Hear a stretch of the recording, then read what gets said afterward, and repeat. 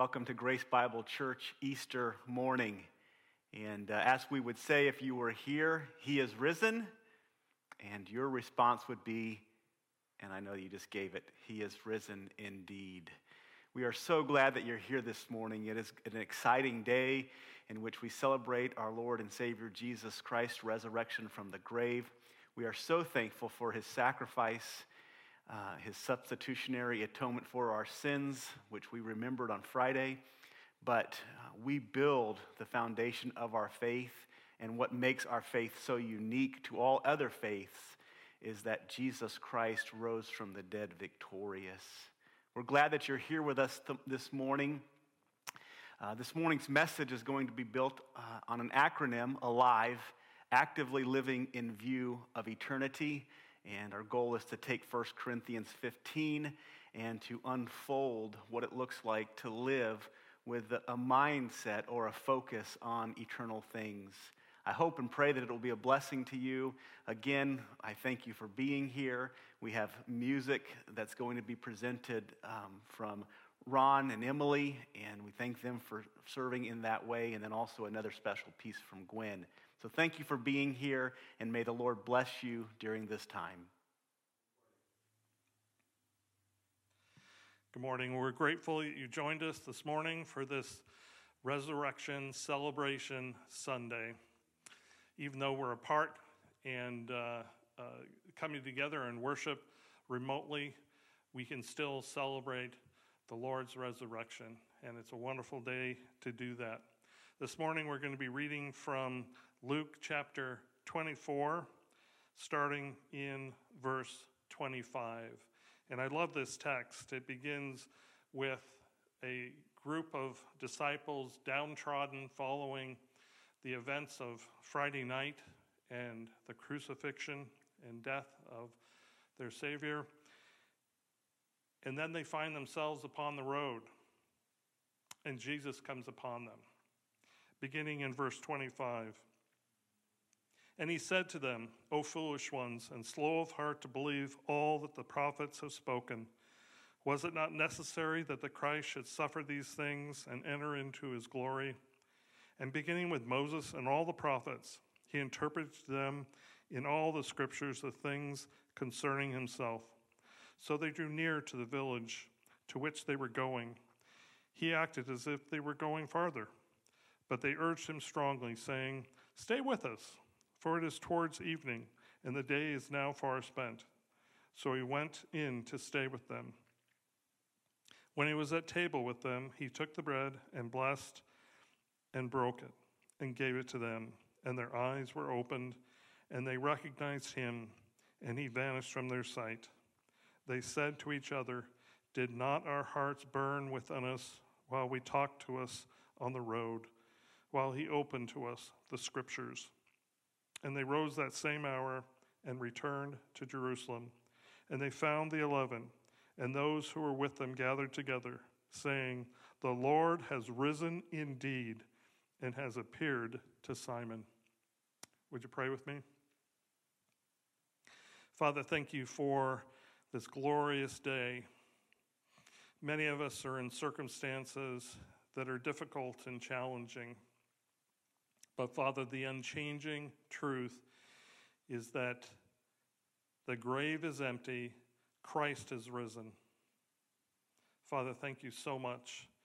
Thank you for the gift of your Son, that, Father, you sent him to die on our behalf, Father God, that our sins might be forgiven and that we would have eternity with you.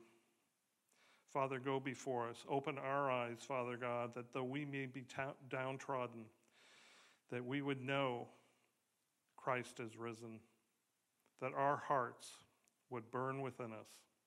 Father, bless the service this morning, and that all that will take place, that our worship would be pleasing and joyful to you, Father God, that you would bless Pastor John as he brings the word, that you would empower him by the power of your Spirit, Father God, to open hearts. Thank you, Father God, for this resurrection celebration. be glorified in all we do. In Christ's name we pray. Amen. Well, thank you again for joining us. We hope you enjoy the service and are blessed this morning. Hey, good morning. Happy Easter. Christ is risen. He is risen indeed. Well, I really hope you said that on the other end of your screen there. We're happy you're here with us. We are here because Jesus is alive, and we miss you. We miss you a lot. This is a little different. I say that every week, but here on Easter, I got to tell you, it feels really, really different. But you know what? Jesus is alive. That is the basis of our victory in Christ. And he died, yes, but on the third day he did rise again. And that's why we say, even when we were dead in our trespasses and sins, in Christ, God in his mercy made us alive in Christ. And so we know that all works because there's an empty grave and Jesus lives. So we're going to sing now. I hope that you're singing along in your home. I know it could feel a little bit uncomfortable, but hey, if there's any day for you to sing out and not be embarrassed and don't worry about it, it's today. It's Easter Sunday, okay? So let's celebrate that Jesus lives.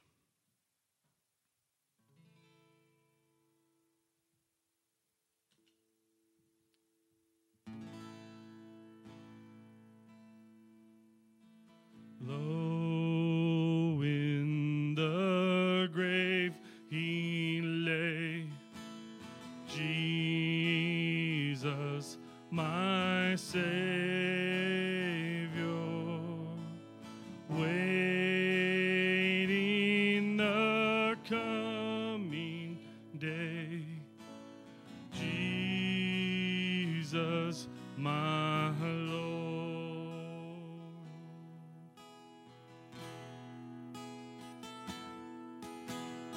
Vainly they watched his bed. Jesus, my Savior, vainly they seal the dead. Jesus, my Lord.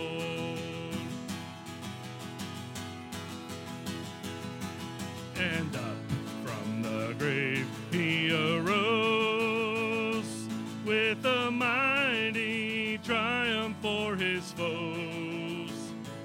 He arose a victor from the dark domain, and he lives forever with his saints to reign. He arose, hallelujah, Christ arose.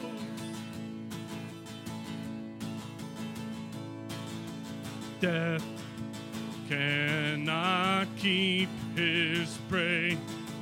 Jesus, my Savior, he tore the bars away.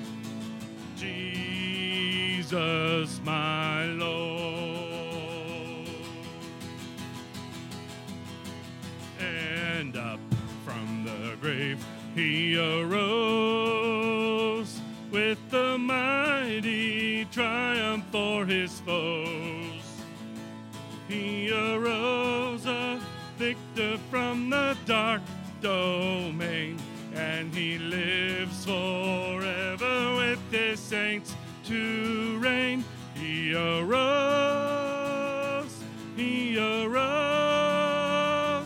hallelujah, Christ arose. He arose,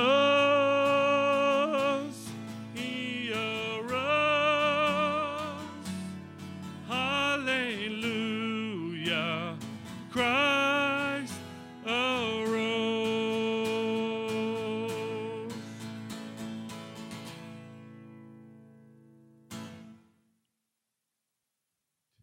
Hey, kids out there, there's a well, and parents, there's a part out here, and grandparents.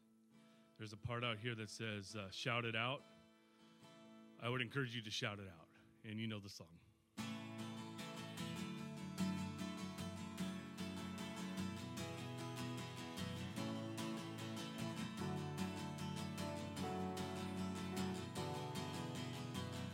Greatest day in history.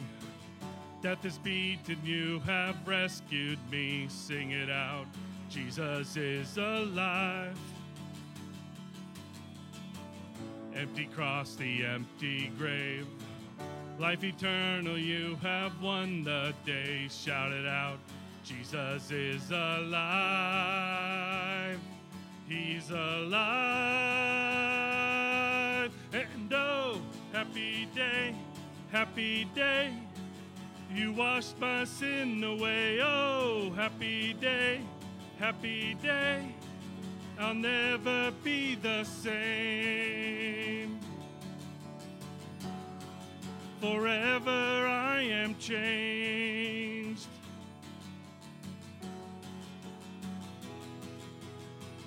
When I stand in that place, where your last meeting face to face, I am yours.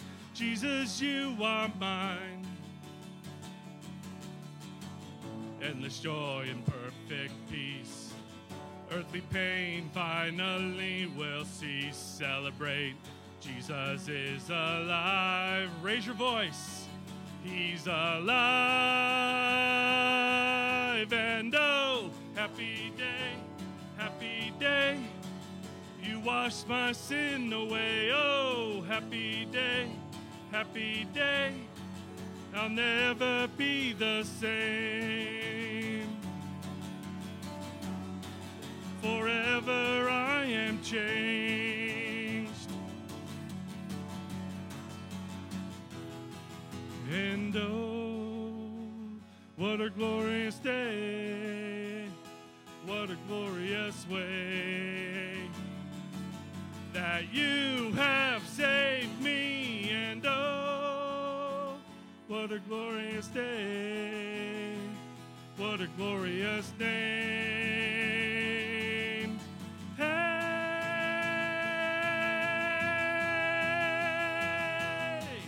And oh, happy day, happy day.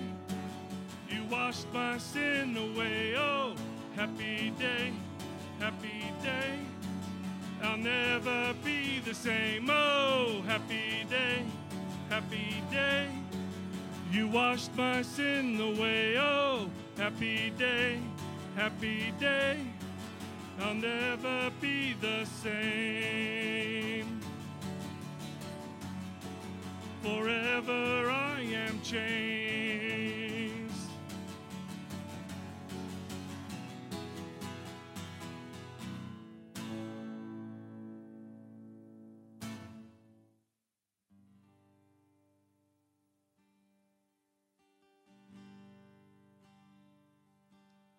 Cast my mind to Calvary, where Jesus bled and died for me. I see his wounds, his hands, his feet, my Savior on that cursed tree.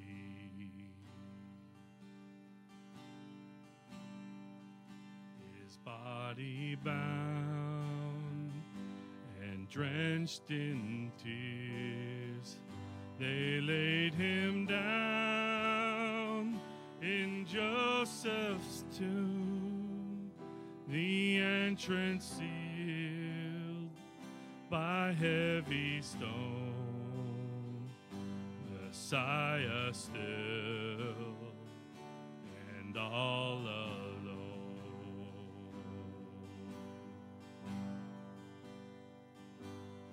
Oh, praise the name of the Lord our God.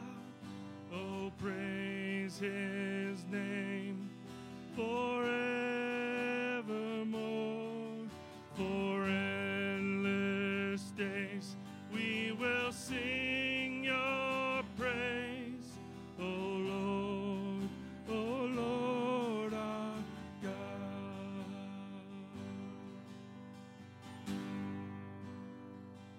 Then on the third, at break of dawn,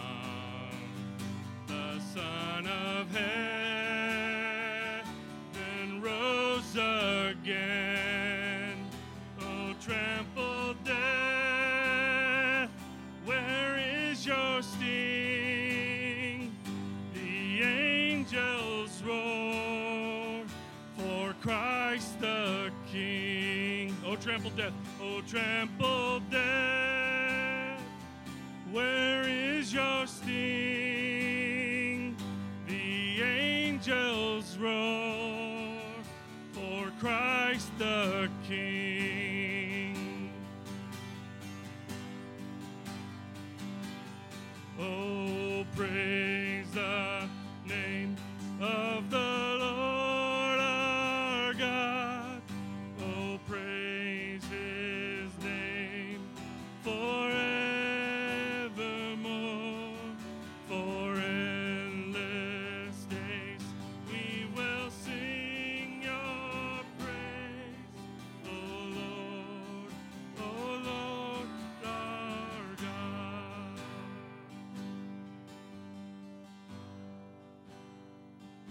He shall return in robes of white.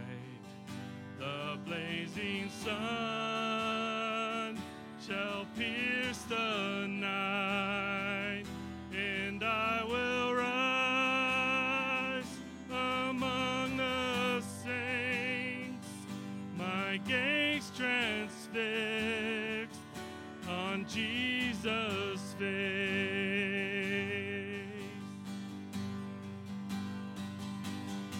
Oh, praise the name of the Lord our God. Oh, praise his name forevermore.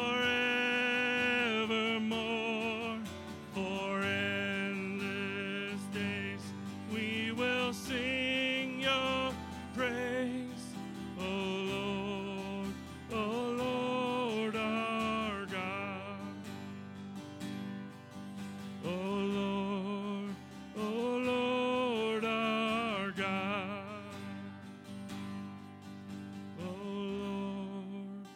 Oh Lord our God.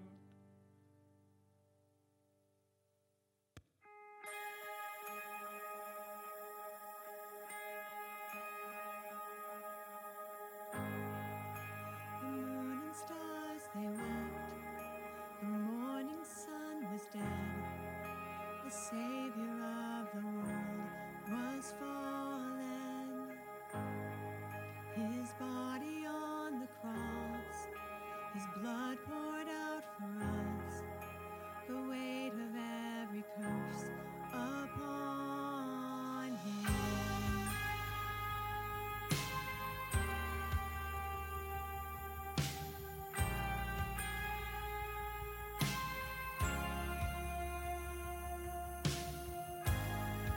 One final breath he gave as heaven looked away. The Son of God was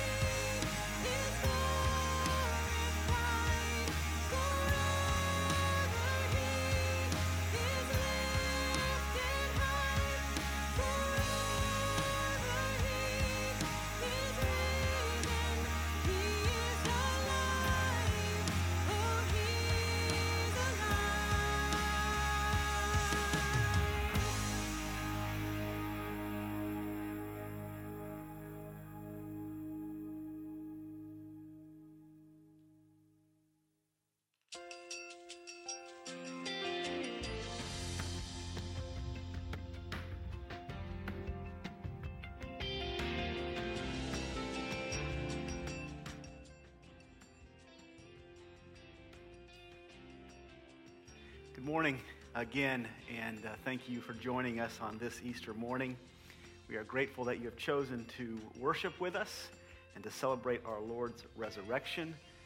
Thankful for the music that's already been presented and those who have participated in that. I trust that it was a blessing to your heart, preparing you, your heart and your spirit to hear God's word preached and to receive it by faith and to grow thereby.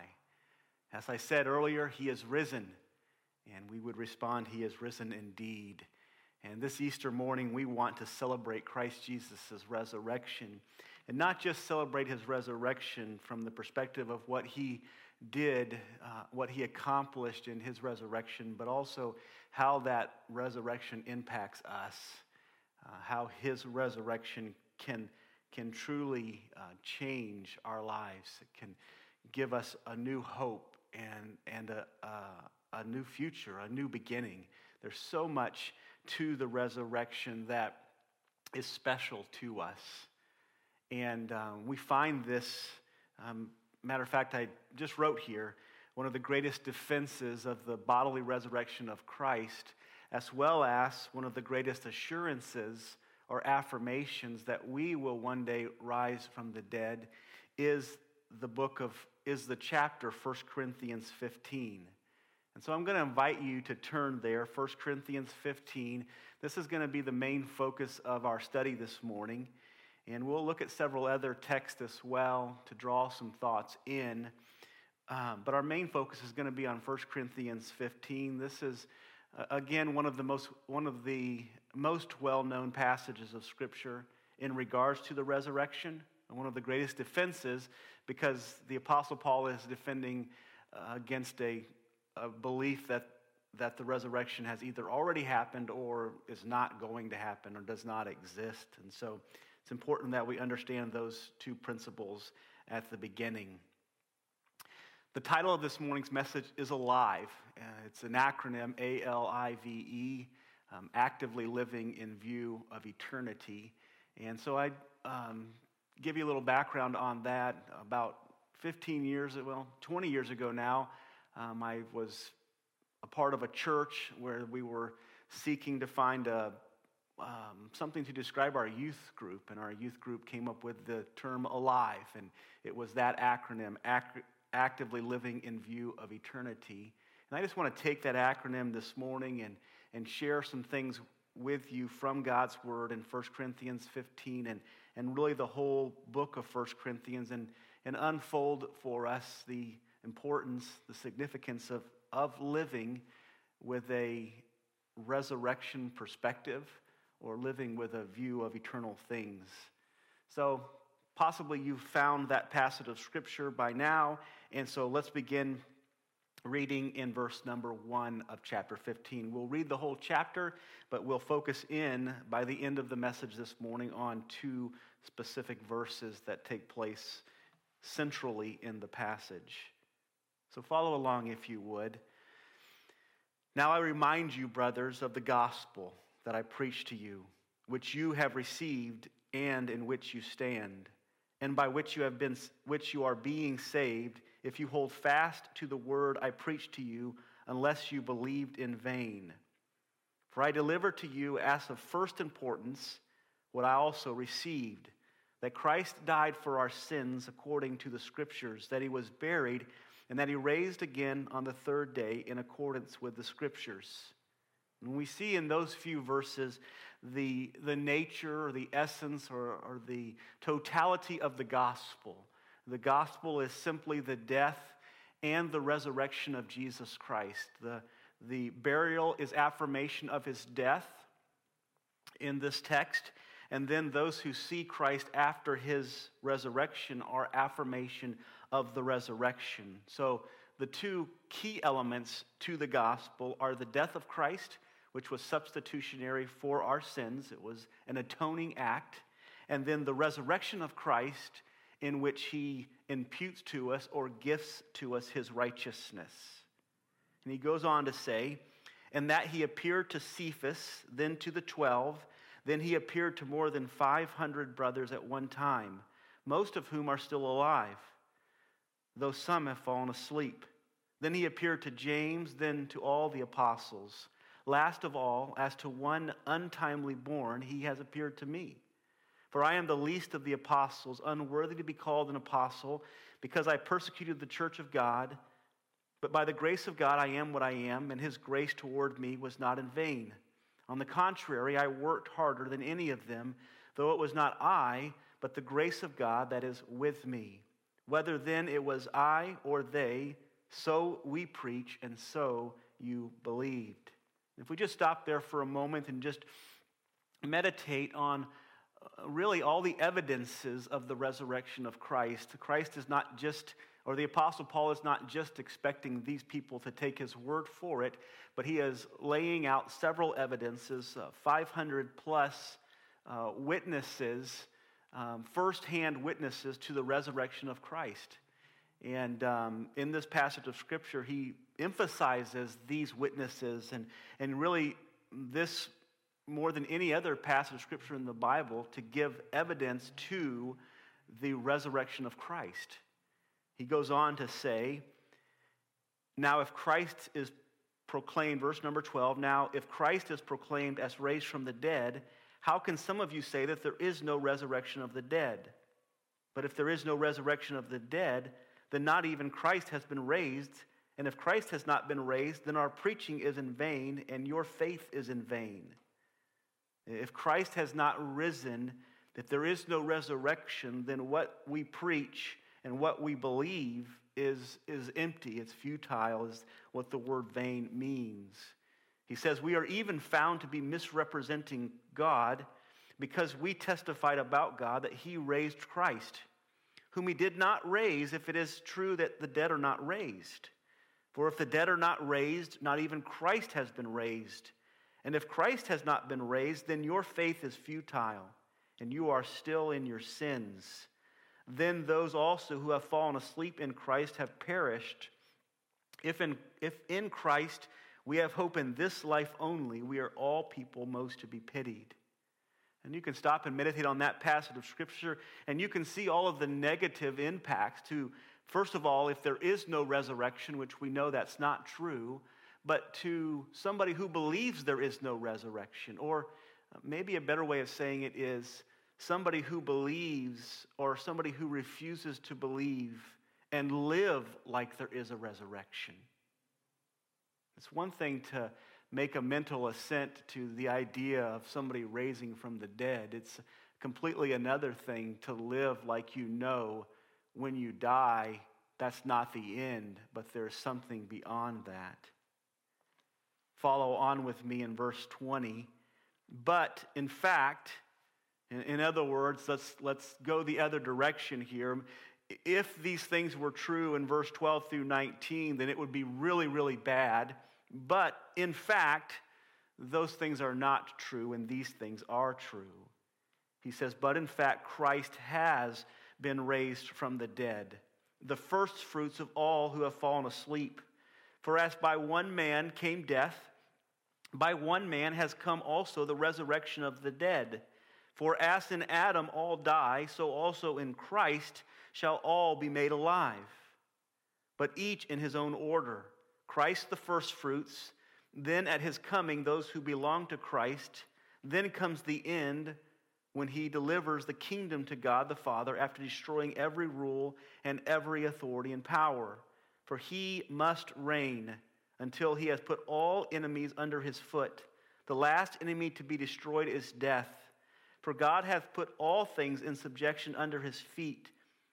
But when he says all things are put in subjection, it is plain that he is accepted when who put all things in subjection under him. When all things are subjected to him, then the Son himself will also be subjected to him who put all things in subjection under him, that God may be all and in all. This is the positive, if you will, impact of faith in the resurrection of the Lord and the process by which that resurrection takes place. In verse 29 it says, otherwise, what do people mean by being baptized on behalf of the dead? If the dead are not raised at all, why are people baptized on their behalf?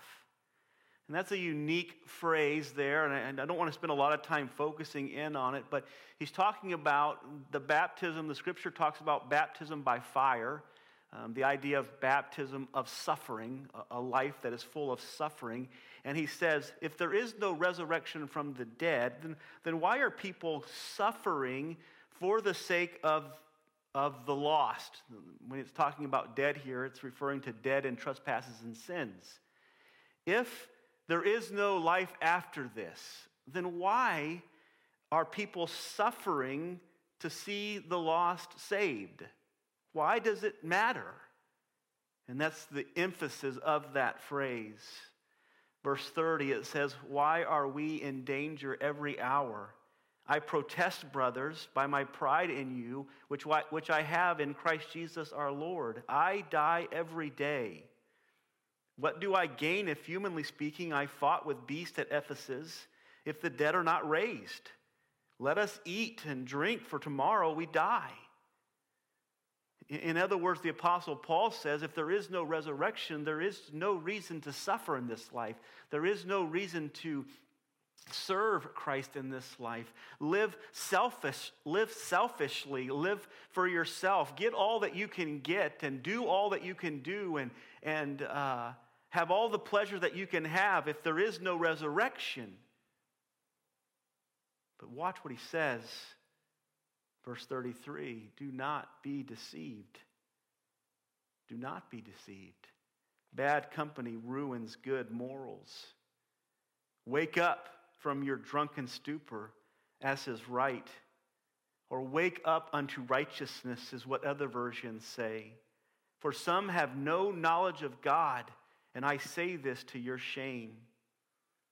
35 says, but some will ask, how are the dead raised? And what kind of body do they come?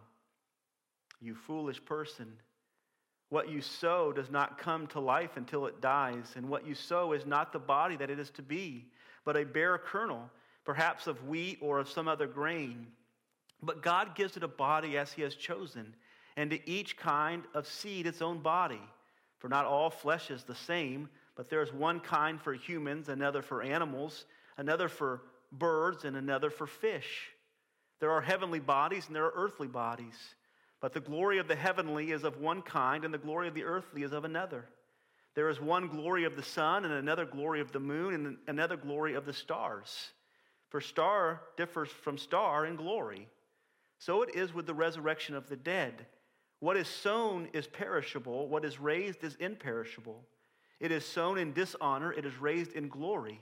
It is sown in weakness, it is raised in power. It is sown a natural body, it is raised a spiritual body. If there is a natural body, then there is also a spiritual body. Thus it is written, the first man, Adam, became a living being. The last Adam became a life-giving spirit. But it is not the spiritual that is first, but the natural, and then the spiritual. The first man was from the earth, a man of dust. The second man is from heaven. As was the man of dust, so also are those who are of dust. And as is the man of heaven, so also those who are of heaven. Just as we have borne the image of the man of dust, we shall also bear the image of the man of heaven. I tell you this, brothers, flesh and blood cannot inherit the kingdom of God, nor does the perishable inherit the imperishable. Behold, I tell you a mystery. We shall not all sleep, but we shall all be changed in a moment, in the twinkling of an eye, at the last trump. For the trumpet will sound, and the dead will be raised imperishable, and we shall be changed.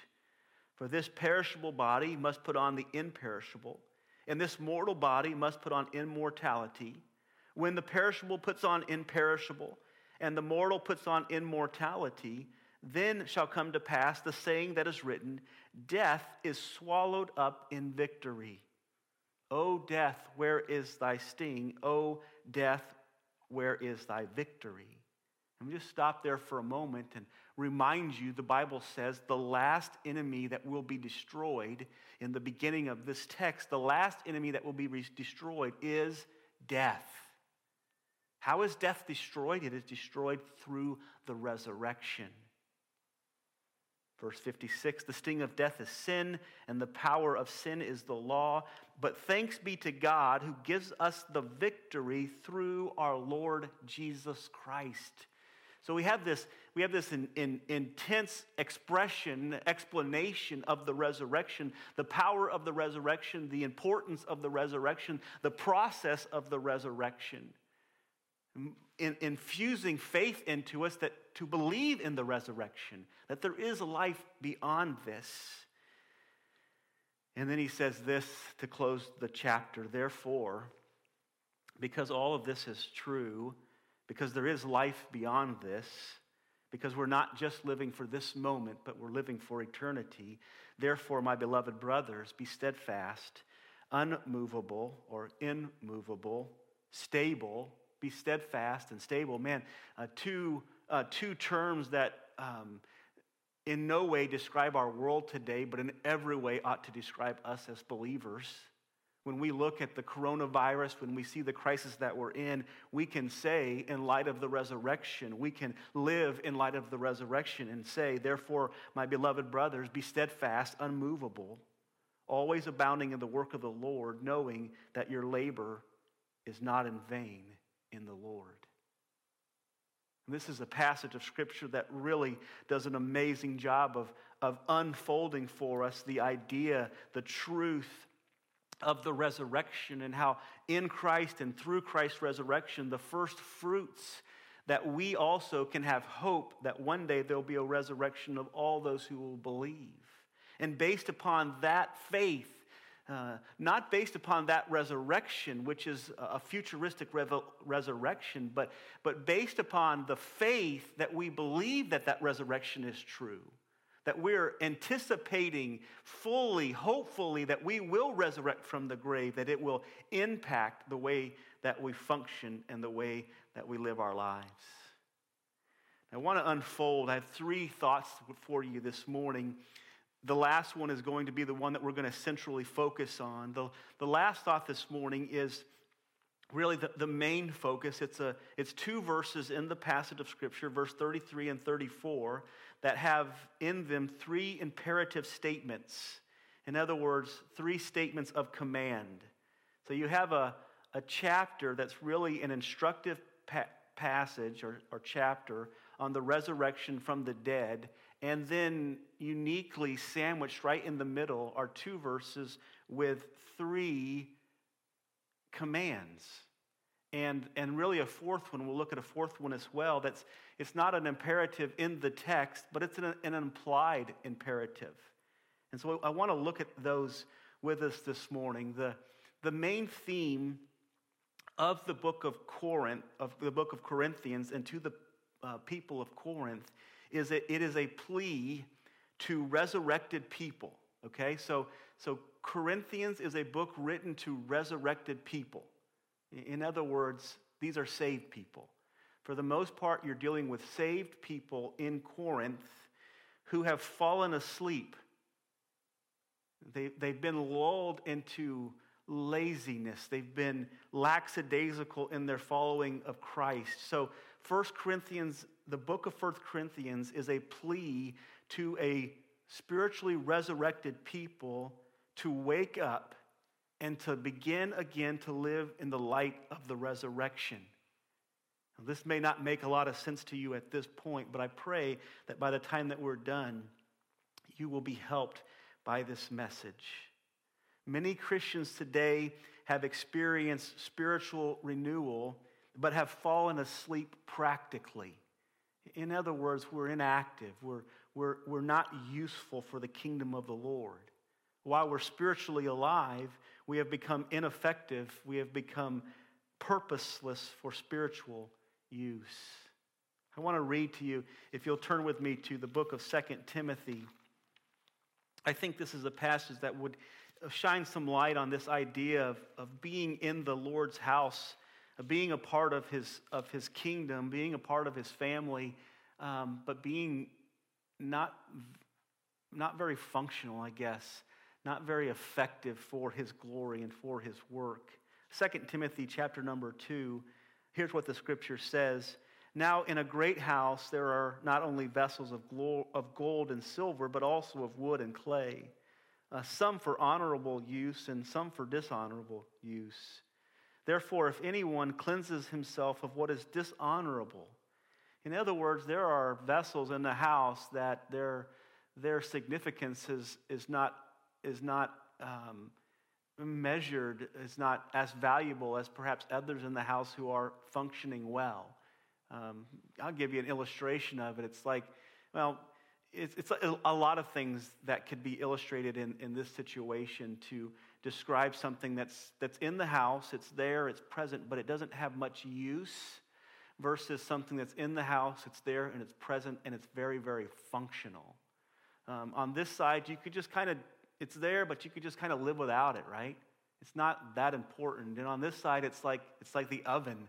It's like the refrigerator or the bathroom or the kitchen sink and those types of things that would be pretty difficult to live without those things. That's the idea here. He says if we will cleanse ourselves from those things that are dishonorable, in other words, rid ourselves of those things in our life that are causing us to be ineffective for the Lord, then he says we will be a vessel for honorable use, set apart as holy, useful for the master of the house, ready for every good work. We go back to our text this morning. Actively living in view of eternity. 3 simple things. First of all, I want to talk to you about the setting of Corinth. It's important to know the challenges that the people of Corinth faced in order to understand why the Apostle Paul writes the way that he does and why he concludes the way he does in the book of 1 Corinthians. Why does he write the way that he does? So the book of 1 Corinthians is written around the time of AD 57. The Apostle Paul is writing to this people, to this church. Corinth is a thriving, prosperous, strategically located city in south central Greece. Okay, in ancient times it was the place through which all land travel had to go. All land travel had to go through Corinth in Greece to get to their destination, and therefore it became a major place of trade, a very, very successful place, very, very profitable place, very, very business-minded place. It was also built on an acropolis or a high city. And these high cities were built for 2 purposes. One was for defense, so they could see when the enemy was coming and get ahead, perhaps get an advantage. And the other was for them to participate in pagan worship.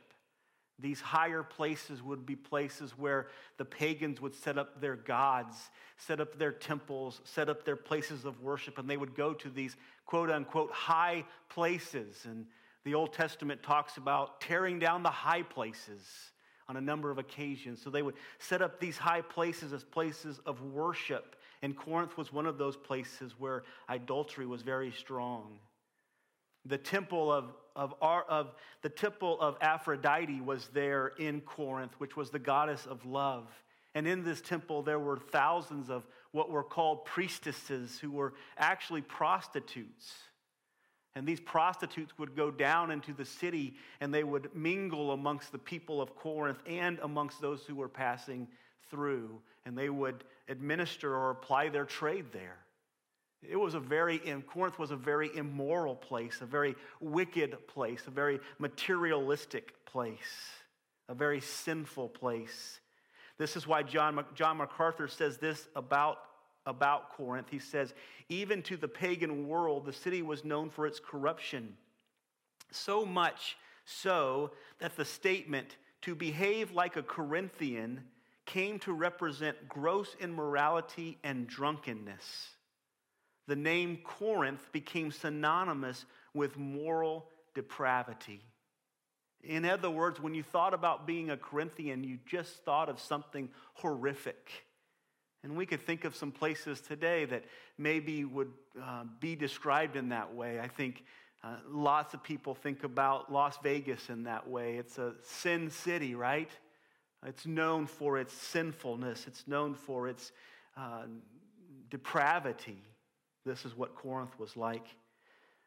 A chemist, not even a Christian, but a chemist once said about Corinth, Corinth is a commercial city interested only in materialistic things. Corinthians was a materialistic place, a selfish place, a self-focused place. What's unique about Corinth is that when the Apostle Paul writes this book to them, the self-centered nature of the culture of Corinth had already crept into the church as well. And what you'll see throughout the entire book of Corinthians is this selfish expression constantly being seen, all already in the church. And let me just give you some thoughts on this. Chapters 1 through 4 is about division over favoritism. I like Paul, and I like Apollos. I like Cephas, and I like Christ. I like this type of preaching, and I like this type of leader, and I like this type of this, and this type of this. And they all wanted their own way. The Apostle Paul, first 4 chapters, he's very, very harsh with them on this issue because they had fallen into this idea of selfishly wanting all that they wanted. It was all about them. Chapter number 5 is about allowing gross sin into the church, a sin that is so horrific, the Bible says that not even the lost world would speak of it or be involved in it. Now, chapter 6 is about going to court with your neighbor or with your brother to get your own way. Somebody has defrauded you. Somebody has taken what is rightfully yours. And in chapter number 6, it's like, hey, I want to go to court with these people. I want to get what's rightfully mine. And the Apostle Paul has to rebuke them for that and say, hey, listen, be defrauded. Selfishness. Chapter number 7 is all about marriage and the disrespect for the marriage covenant.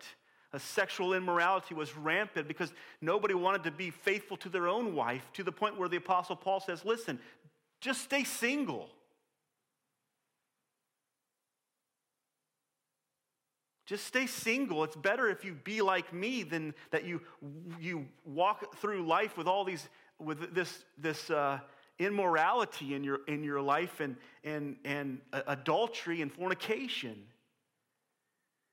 Chapter number 8 is all about inconsideration of your brother. It's eating and drinking things that will be offensive to a younger brother. But hey, who cares? I'm going to eat and drink whatever I want. I don't care who it offends. That's the attitude of the Corinthian church. It's like, I want what I want, and you're not going to stop me from getting it. Here we are in the Christian world that the Lord Jesus Christ has called us to service, and the attitude of the Corinthian people is, who do we serve? We serve self. Chapter number 9, the Apostle Paul literally goes and he talks about greed of the church and their unwillingness to even take care of the apostles' needs. He even says, I'm not going to even take any money from you because if I take it from you, you'll think I owe you something back or you'll put a price tag on the gospel. Chapter number 10 is idolatry, not doing things for the glory of God. Chapter number 11, they come to the Lord's Supper to take communion, and what's their attitude? People were getting drunk, and they were getting filled with so much food, they were gorging themselves, and half of the crowd that was in the front of the line got piles of food on their plate, while the other half of the crowd that was in the back of the line, likely the poor people, didn't get anything. What does the Apostle Paul say? He rebukes them. Chapters numbers 12 through 14, you know what it's all about? It's all about pride. It's about using spiritual gifts for selfish gain. Using spiritual gifts to exalt self. Specifically, the gift of tongues is mentioned in chapter 14. But what we see clearly in the church at Corinth is that they were self-centered. They were full of themselves. They desired what they wanted. They were called in chapter number 3 worldly. They were called babies. They were called carnal because they were full of self. Every chapter in this Every chapter in this book, except for 15, and 15 could be put into the lump as well, is a reprimand of selfish actions. Apostle Paul even says, I'm not going to even put myself in your care because I can't trust you because you're so selfish. You're so full of yourself. So what's the background? What's the backdrop? It's a church that is full of selfishness. My challenge to us this morning is not to say that we're a church that's full of selfishness. I don't believe that we are. I would say this to us. I would say that we need to be watchful. We need to be guarded. We need to be honest and serious about the fact that if this stuff could creep into Corinth, it's not impossible that it could creep into our churches today. We live in America where self-centeredness is a virtue. Independence is something that we're to be proud of versus selflessness and dependence. This is the setting of Corinth. Number 2, what is the solution for Corinth? The solution is simple. I don't want to spend a lot of time on the solution, but just think with me. Chapter number 15, we come through 14 chapters of the Apostle Paul rebuking for selfishness. And what do we come to in chapter number 15? We simply come to a passage that defends the resurrection. What the Apostle Paul is saying, and what 1 Corinthians 15 begs the question of, have you forgotten the resurrection? Have you somehow forgotten that it's not about this life as much as it is about the next life? Have we somehow put aside the fact that we're living for the sake of eternity, that we're actively living in view of eternity, so that we can embrace, we've put that aside so that we can embrace the temporal, the unimportant, and the insignificant? The Apostle Paul says to the church of Corinth, you are living so much for this life, it seems as though you have lost sight of the reality and the importance of the next life. To believe that Jesus Christ rose from the dead is to believe that we also will rise from the dead and to live in light of that reality. You see, the truth this morning that 1 Corinthians presents to us as a whole book is simply this. We are all challenged by selflessness, and the only solution to selflessness is eternity. It is having a perspective on life that it's not about what I get today, it's about what I'm looking forward to in forever. Let me read a couple of passages to you. John 5:28 and 29. Do not marvel at this, for the hour is coming when all who are in the tombs will hear the voice of God and come out. Did you hear that? That all those who are in the tombs will hear. That's kind of a miracle right there in and of itself, right? All those who are dead will hear, okay? Okay, we could stop and think on that for just a minute. All that are dead are going to hear, and they're going to come out of the grave. Those who have done good, those who have obeyed the gospel to the resurrection of life, but those who have done evil to the resurrection of judgment. Listen, folks, as Christians, this is what matters. This is what means something. It not only means something for us to make our calling and election sure, but it means something for us on how we live our life so that we can bless others to make their calling and election sure. We can't live for today. We must live for eternity. Hebrews 9:27, and just as it is appointed unto men to die once, and after this comes the judgment. The Apostle Paul says in other places in Corinthians, he says, it is the fear of the Lord that persuades me. It is the love of the Lord that persuades me to tell others, to be eternally minded and eternally focused. 2 Corinthians 4:17 and 18, for this for this light momentary affliction is preparing for us an eternal weight of glory beyond all comparison, as we look not to the things that are seen, but to the things that are not seen. For the things that are seen are transient, but the things that are unseen are eternal. Apostle Paul says, I live. My affliction in this life, my struggles in this life, my challenges in this life, the coronavirus in this life, the crisis that we're going through right now, it is a short, light affliction. You say, Pastor John, how can you call it a short, light affliction? There's only one way, and that is in light of the resurrection and in light of eternity. That is the only way that we can see these things the way that we ought to. So, what is the setting? The setting is a people who struggle with self. The solution is what? A people who focus on eternity, actively living in view of eternity. The last thought this morning, I've entitled this, so you have the setting, the solution, and then the script. The script is just simply four things that God, four what we would call imperatives in the text, that God instructs us with, commands us to, so that we can do this. Listen, if we as Christians could just embrace the eternal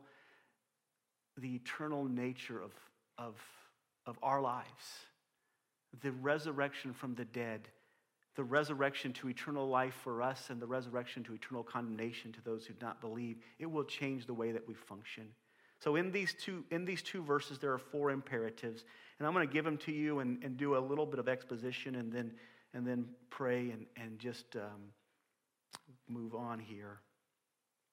The Bible says in verse number 32, it says, "What do I gain, humanly speaking, if I fought with beasts at Ephesus, if the dead are not raised? Let us eat and drink, for tomorrow we die." And then he goes on and he says, here's these imperatives. Number one, the first imperative is, do not be deceived. I've entitled this imperative, avoid simplicity. The word here simply means do not err, do not be seduced, do not be caused to go astray, do not be led to want to wonder. Okay? In other words, when you talk about simplicity, you go back to the book of Proverbs, and it's the idea of don't be easily deceived. Don't just be a follower. Don't be easily moved away from the truth. Be solid in the truth. Know what the Word of God says. Know what the truth is. It doesn't mean you have to be argumentative about it, but be solid and be firm. That's what's going to make you, 1 Corinthians 15:58, stable in these difficult situations. He says, do not be deceived. Do not be led astray. Specifically, he's talking about don't be led astray into thinking that temporal things are what matter, right? Do not be led astray as to thinking that the resurrection has already happened or that the resurrection is not going to happen. Do not be led astray as to thinking that the problems that we're facing today are not the most significant thing that's going on in our life. Do not be led astray that what people think about us and what's going on is really what matters. There's this eternity that we're looking forward to, that we're anticipating, that we're embracing, that Christ has purchased for us in his crucifixion and resurrection, and we're living in light of that reality. The battle for the mind and the true purpose for life is raging every single day. This is why Satan is called a deceiver. This is why Satan is called a liar. This is why Satan is called a manipulator. What's he doing? He's trying to get us to see things the way that he sees things instead of seeing things the way that God sees things. He wants us to love that which we can see, that which we can touch, that which we can feel, that which we can experience. He's wanting us to embrace that which is temporal, and he's wanting us to give up that which is eternal. My mom would always ask when we were growing up, when we would ask her if we could do something, or we would tell her we were going to do something, or we would go and do something, she would always ask us the question, what eternal value does it have? Oh, that we might ask ourselves those questions. This is why Matthew 6 tells us, don't lay up treasures on the earth where moth and rust doth corrupt, but lay up for yourselves treasures in heaven. This is why 1 Timothy 6:10 says, do not love money because it is the root of all kinds of evil. This is why Colossians 3:2 says, set your affections on things above. Do not be deceived by Satan or his minions. And that's what he's talking about here. Bad company ruins good morals. Is not just Satan, but the people that Satan's using to bring this deception. Do not be deceived by Satan or his people on the things that matter in this life. Remember this: God matters, people matter, eternity matters, and truth matters. If you can focus in on those four things, you're going to be pretty well off in this life spiritually. 1 John 4 and verse 1, the Bible says, Beloved, do not believe every spirit, but test the spirits to see whether they are from God, for many false prophets have gone out into the world. Avoid simplicity. Number 2, it says avoid, I've titled this point, avoid sluggishness. He says, wake up from your drunken stupor. Wake up from your drunken stupor. Or other versions say, awake unto righteousness, awake unto something that is purposeful. Sluggishness is simply this. The context here is he's saying, wake up out of your lack of purpose. Wake up out of your lack of intentionality. Wake up out of your just floating through life. It's like your sleep, like Christians in 1 Corinthians have been so manipulated by the devil that we're sleepwalking through life. Eternity is on the line for many who are lost.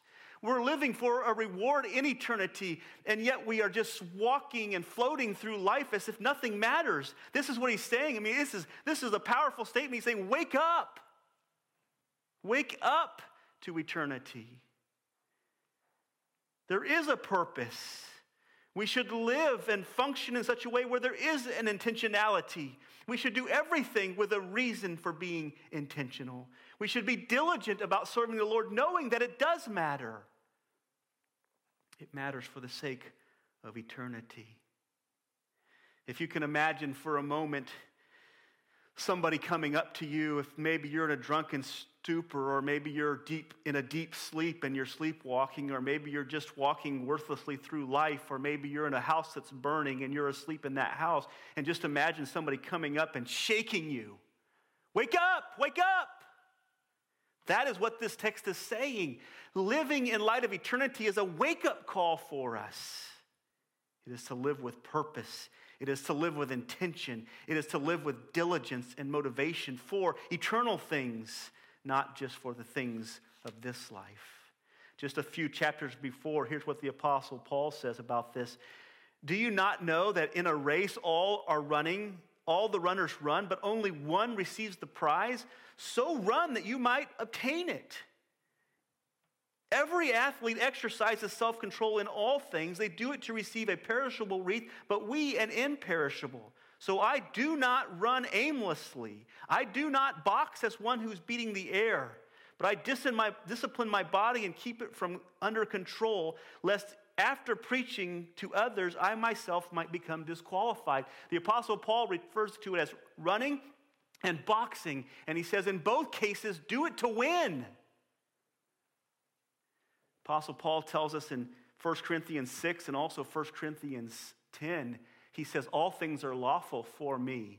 He means all things are allowed. I can do whatever I want, but all things are not good for me. All things are not right. Avoid deception, avoid simplicity, but avoid sluggishness. Avoid just letting life happen to you, and live in light of the resurrection. The third thing that he tells us in these imperatives is this: wake up from your drunken stupor as is right, and do not go on sinning. The third thing is avoid selfishness. What he's saying to the church is, he says, do not continue. I like the way that he phrases that. He doesn't say don't. He says, do not continue. And in other words, it's a stopping statement. It's stop living selfishly. Stop living for yourself. It's the first 14 chapters, and he's saying, stop.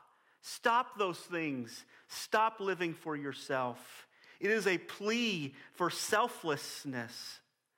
selflessness. It is a plea for selflessness. It is a plea to live for others. It is a plea to deny yourself, take up your cross, and follow the Lord. To live in such a way as 2 Corinthians 4:12 tells us that death is working in us, but life is working in others.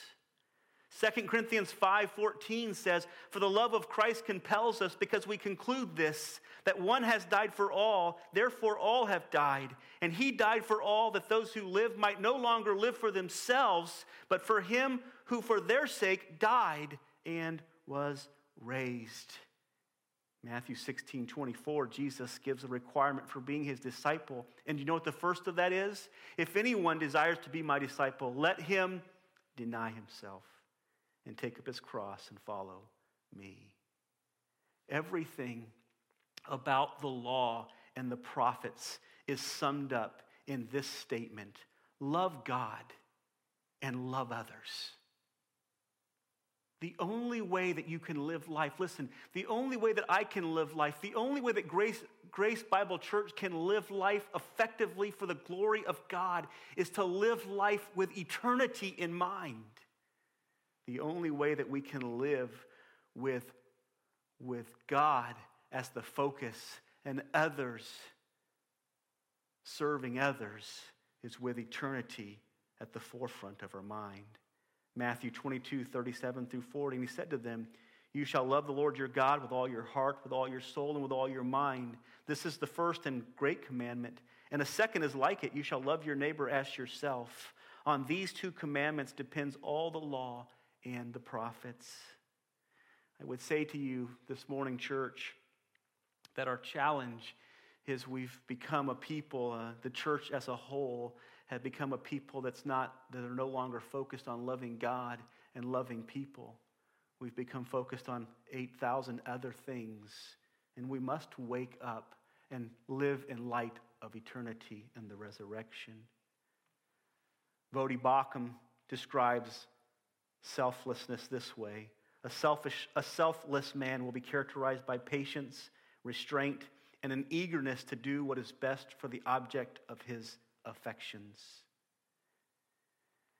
We must avoid selfishness, not live in that selfishness any longer. Lastly, this morning, the scripture says this. This is the last imperative in this text, and it is an implied imperative.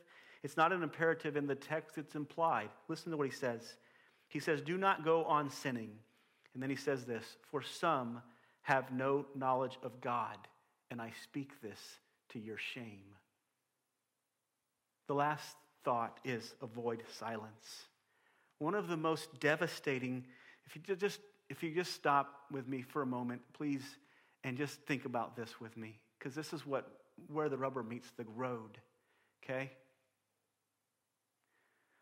One of the most devastating fruits of selfishness,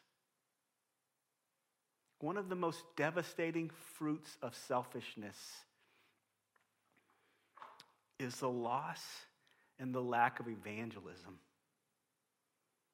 If you think about for just a moment, why aren't we sharing the gospel with more people?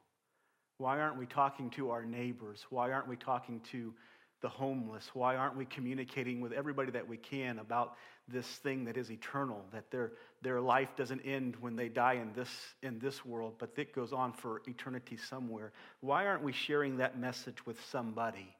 Why aren't we urgent about sharing that message with somebody? I will tell you the reason why.